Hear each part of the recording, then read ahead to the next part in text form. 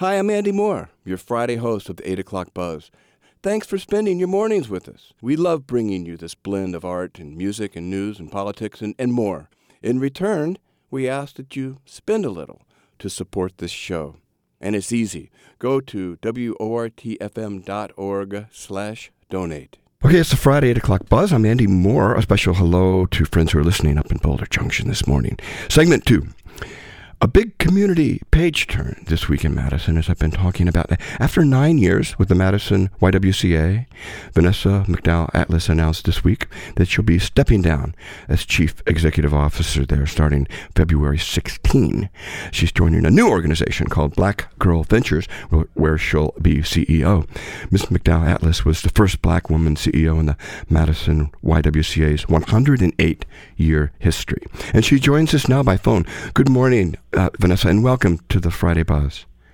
Good morning, Andy. Thanks for having me. Thank you for making time. You've spent your career so far working at the corner of race and gender equity.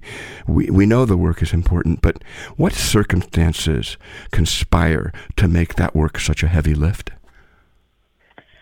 Well, it's a challenge every day. I mean, I think even in my identity as a black woman, living in a city that's predominantly white and being born and raised here, I think there is a lot of work still yet to be done around, I would say, racial justice. And I think the impetus for me to do this work is just, my own life experiences, as well as those that I see communities of color having to continue to deal with. And so it's really an important issue that we have to continue to fight, and we can't just, stand or feel like there's nothing we can do or it's too big. Yeah. You got to do something.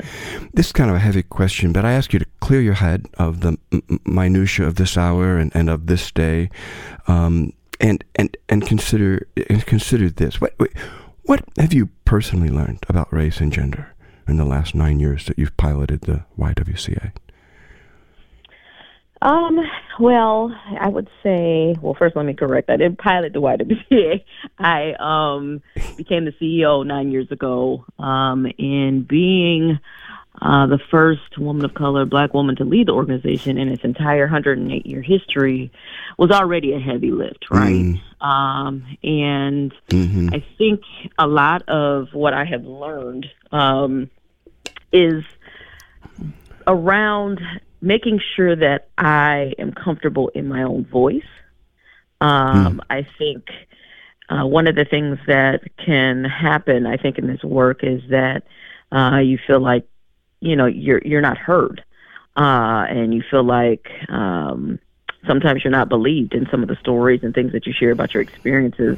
And so one of the things that I think I've learned, biggest lessons, is to continue to raise my voice even when it's in challenging situations, to be able to have a voice of truth and a voice of just a voice of experience, right? And being able to navigate a lot of the things that I've had to navigate. One of the things I think that's the most difficult is being able to navigate, I would say, even the funding world, right?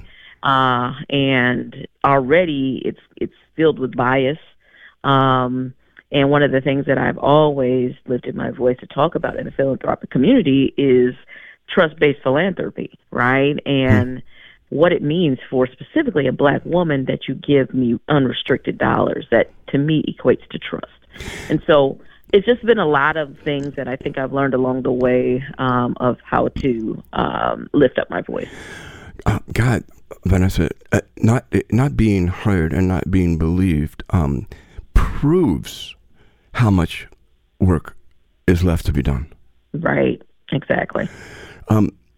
How has the community that is Madison changed for the better in the area of race and gender, and where can the community grow or improve in those areas? That's two different questions. Andy,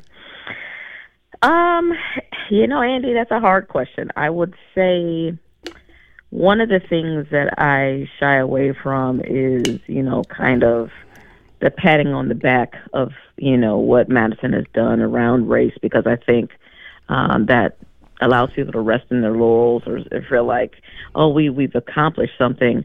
Madison looks very different than how I grew up in Madison. And so I actually feel like we're going the other direction and going for the worst. I am currently sitting in my office in South Madison, right? And South Madison is very precious to me because, that's where I found community, right?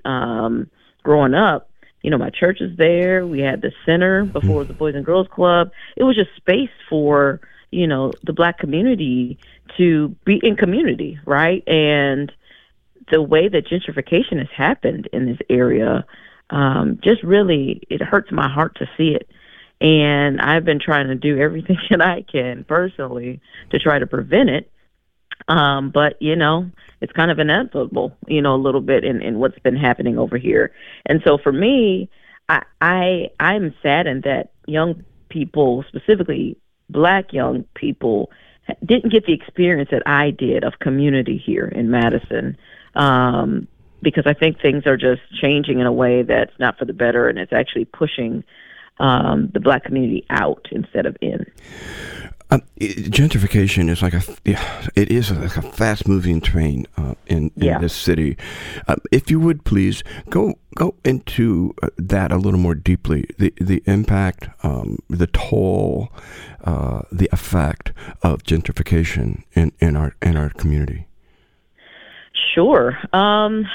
So, for instance, I think the history was interesting. I was talking to one of my staff members, Ashley, yesterday, and, we grew up, similarly, and just reminiscing of, like, our childhood and having opportunities and things to do as young Black kids here in Madison, having a track team to be a part of, having, all these different things, Juneteenth, block parties. We had all these activities that we could come to and be in community with our community, and it is just gone. And so, like, thinking about, the things that we were able to experience, there were so many. We started naming, the families, the Black families that lived in South Madison, right, when we were growing up.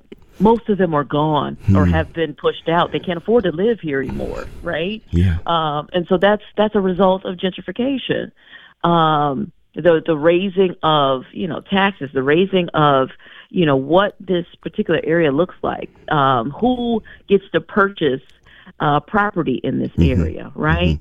One of the things that, bothers me is that there really is like a hold, I would say, on, ownership of property here of our white counterparts, that, it's really extremely hard to get into owning a home here, right? And so, like, the statistics of home ownership for Black people here is outrageous, right?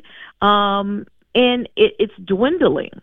So that's also a piece of this gentrification. You have transportation issues, right? You push us out to the outskirts because we can't afford to live inside, and then we can't get inside because we don't have transportation in, right? So it's all these things that work together. I think that create this issue. And then, all of this goes back to history, redlining, all of the stuff that's happened in our history that has created where we are today.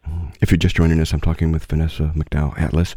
Vanessa announced this week that she'll be leaving her CEO position with the Madison YWCA next month after 9 years of service in that position. What would you say, Vanessa, represents one of the most satisfying experiences you had during your time with the YWCA? Oh, man, there are many. I am a person who just believes in purpose, walking in purpose, and I feel like it has been my purpose to, thankfully and with honor and grace, to lead this organization for 9 years. And there have been so many, to me, the greatest piece of this work is the people that we serve. And, to be able to see, and I talk about this all the time, I think representation matters. And so when I get to be at our downtown location where we house over 100 women and children, and men and children as well, and families, to see these young people, specifically little Black girls, that ask me, "Hey, you're the CEO?" And I say, "Yes." right? And they get to see me in that lane, and then I tell them all the time, you can be one too, right? And so that to me is one of the most rewarding pieces of this work is, to open the door for others that look like me and have my identity to say, you could do this too, and whatever you want to do, do it. And so I would say that's something. Building relationships with those that we serve, our participants. We have a YWeb Career Academy. It's phenomenal program that gets women and people of color into the tech field. And when I tell you, like, the life changes that I see in that program, from people going from being maybe homeless or working 2 or 3 jobs just to support their families to, entry level, getting into the tech industry and making $50,000-$60,000 entry level, and then going from there. And to hear their stories, to come back and say, yeah, I bought a house. Yeah, I'm supporting my family in this way, and all the things that they're doing. That's rewarding for me. That has been one of the rewarding pieces of this job. And so, yeah, those are just a couple examples. After your departure, by all accounts, the interim CEO, the organization will be in good hands. The current director of Race and Gender Equity Department, Gary Paredes Vasquez, will take the reins in an interim way, but there will be a national search. Will there not? Yes. There okay. will be. With that in mind, what is your advice to the eventual new full-time CEO of the YWCA? Oh, advice. Be you. I think there is so much pressure to be other things than yourself in these type of roles, and trying to appease people and the politics sometimes that come with things. My biggest advice would be, the integrity of being yourself in this role. And that, I think, releases others to be able to be themselves. And then creating a culture of belonging within the organization and hopefully within the community. I'm sorry to leave what's ahead for you for the last 60 seconds that we have together, but please tell us what's ahead and tell us about the Black Girl Ventures organization. Yeah, I want to correct something too that you said earlier. So I'm not going to be the CEO. There is a CEO, Omi. She's amazing. Oh, I'm sorry about that. I'm sorry to have maybe that elevated you. I'm sorry. Right. No problem. But I will be the chief operating officer, and so I will be reporting to her. And I'm very excited to support another Black woman's vision. She has created this organization that helps Black and brown women business owners, entrepreneurs, kick off their businesses with social and financial capital. So they do pitch contests all across the country. And so very excited to have that impact, not only nationally, but probably internationally as well. Vanessa McDowell-Atlas, thank you for joining us on the Friday Buzz, and best of luck to you during this whopper of a transition. Thank you so much, Andy. Okay. Have a good weekend. You too. Bye. Vanessa McDowell-Atlas is the soon-to-be former CEO of the Madison YWCA and the soon-to-be COO of the organization we just heard about, Black Girl Ventures.